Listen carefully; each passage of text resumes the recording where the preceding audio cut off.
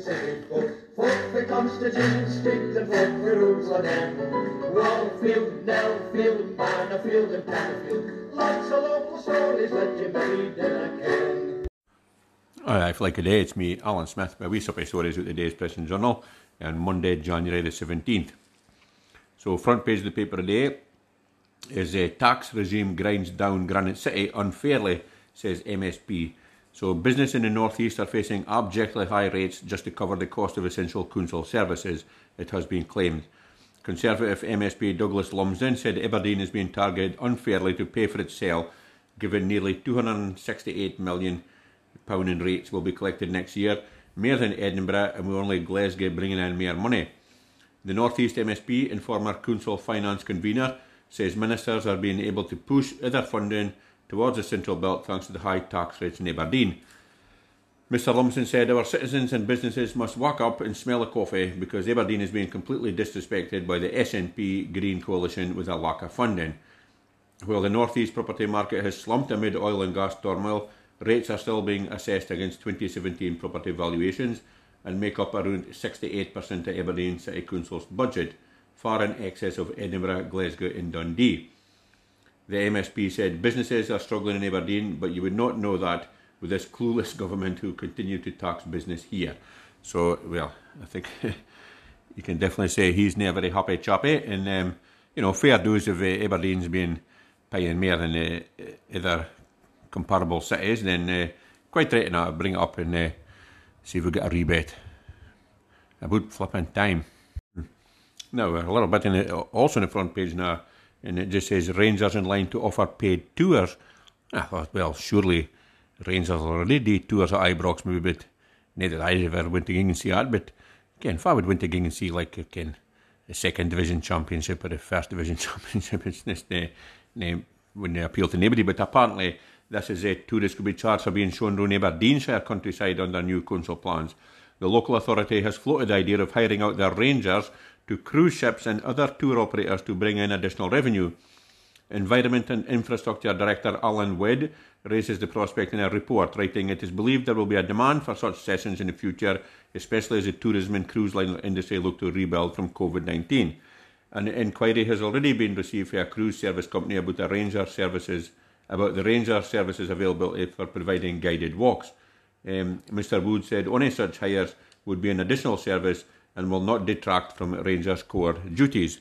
So, I mean, if folk wants to pay for somebody to show them for to walk, well, okay. Now, here is a honeymoon suite plan for 18th century castle pavilion. And this is for many folk. 2022 is shaping up to be the year of the wedding.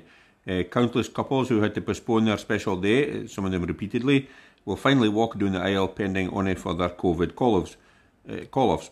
And the next few years should see scores of lockdown proposals finally come to fruition. The owners of Barra Castle are now hoping to capitalise on the rush of rearranged weddings. David and Sarah Stephen are seeking permission to convert a charming historic building there into a luxury honeymoon suite. The Aberdeenshire landmark just outside Oldmeldrum has been hosting weddings since 2017, and it's the barn at Barra Castle venue. While the castle was built in 1614 or so, the B-listed garden pavilion dates back to 1753. Back then, it would have been used by the castle owners to entertain their guests. So, anyway, they've lodged papers to try and get it renovated into like a very high-end honeymoon suite, a two-storey thing, and the architect says it would be absolutely amazing. Obviously, there's fantastic views at Benahee and Hangfell Pier, and I've been up to the coffee shop bit, and again, folk has been to weddings and here, and it says this tip-top, so I'm sure this place would be in keeping with that. But certainly very go-ahead folk here, and what a difference that place is now, but it's a very fine spot, unless it's snowing, of course. Now, here's a chance to take on a remote guest house if you're interested in such a thing. So apparently more than 100 folk have inquired about a rare chance to become the new host of the only guest house on a Hebridean island, 23 miles out into the Atlantic and with just 15 residents. Cana, in the westernmost of the Small Isles archipelago, is 4.5 miles long and 1 mile wide and is 2 hours away from the mainland port of Mallaig. Now somebody is wanting to run Tigard Guest House on the island, which is owned by National Trust for Scotland. Interest has come from all over the world, and the National Trust is compiling a shortlist. They are looking for somebody with knowledge of rural living and hospitality and people skills, as the house is one of the few holiday accommodation providers on the island. Tygard, or High House in Gaelic, is an Edwardian property built about 1904. It sits atop a hill overlooking the harbour. It offers 3 bedrooms all year round. It also includes large garden grounds with a small orchard and woodland. The private living area is downstairs, comprising 1 double bedroom, a snug, a kitchen and a wet room, along with communal use of the living room and dining room. The island once supported a human population of more than 400 folk in 1821. It's got no major roads, no shop, no pub or mobile phone coverage. Apart from that, it's a rare place to bide. The nearest doctor is a boat trip away on Egg. Islanders hope to double the population to 30 and in time to reopen Cana's tiny school. Jim Whiteside, a spokesman for the NTS, said the Trust has been thrilled by the quality and diversity of the applicants.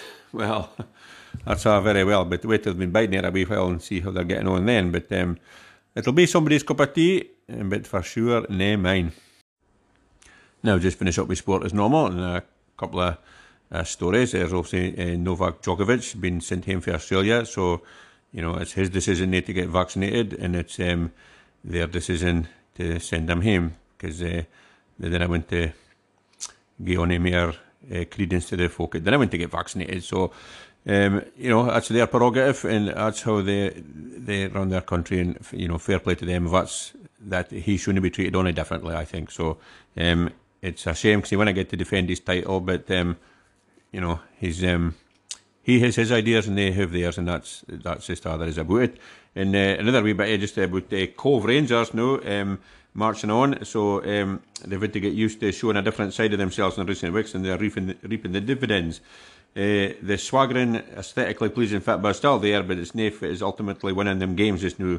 The grittier, gutsier side to the team is shining through, evidence again by Saturday's 1-0 win over Montrose, which puts them 8 points clear at the top of League One. So it looks like it won't be off it long before Aberdeen will have a real derby game, because the way Cove are gone, they're going to be in the Premier League for too long. So absolutely well done to them. They've marched through other divisions, and by all accounts played some great football. So good luck to them, and it'll be in to look forward to. Well, maybe if Aberdeen doesn't improve a bit, maybe win a bit, but well done to Cove anyway. Now that's me done for today now. Just a wee supply stories out the day's paper on Monday, December 17th, and it has been like a absolutely glorious day up in Aberdeen today. Blue skies, fine weather, folk who gone about with no jackets and anything on, and absolutely no like winter affair. It's very, very pleasant indeed. So absolutely tip top. And apologies, I didn't actually get a Doric Express Dean on Saturday because I was working, and then I was working again on Sunday.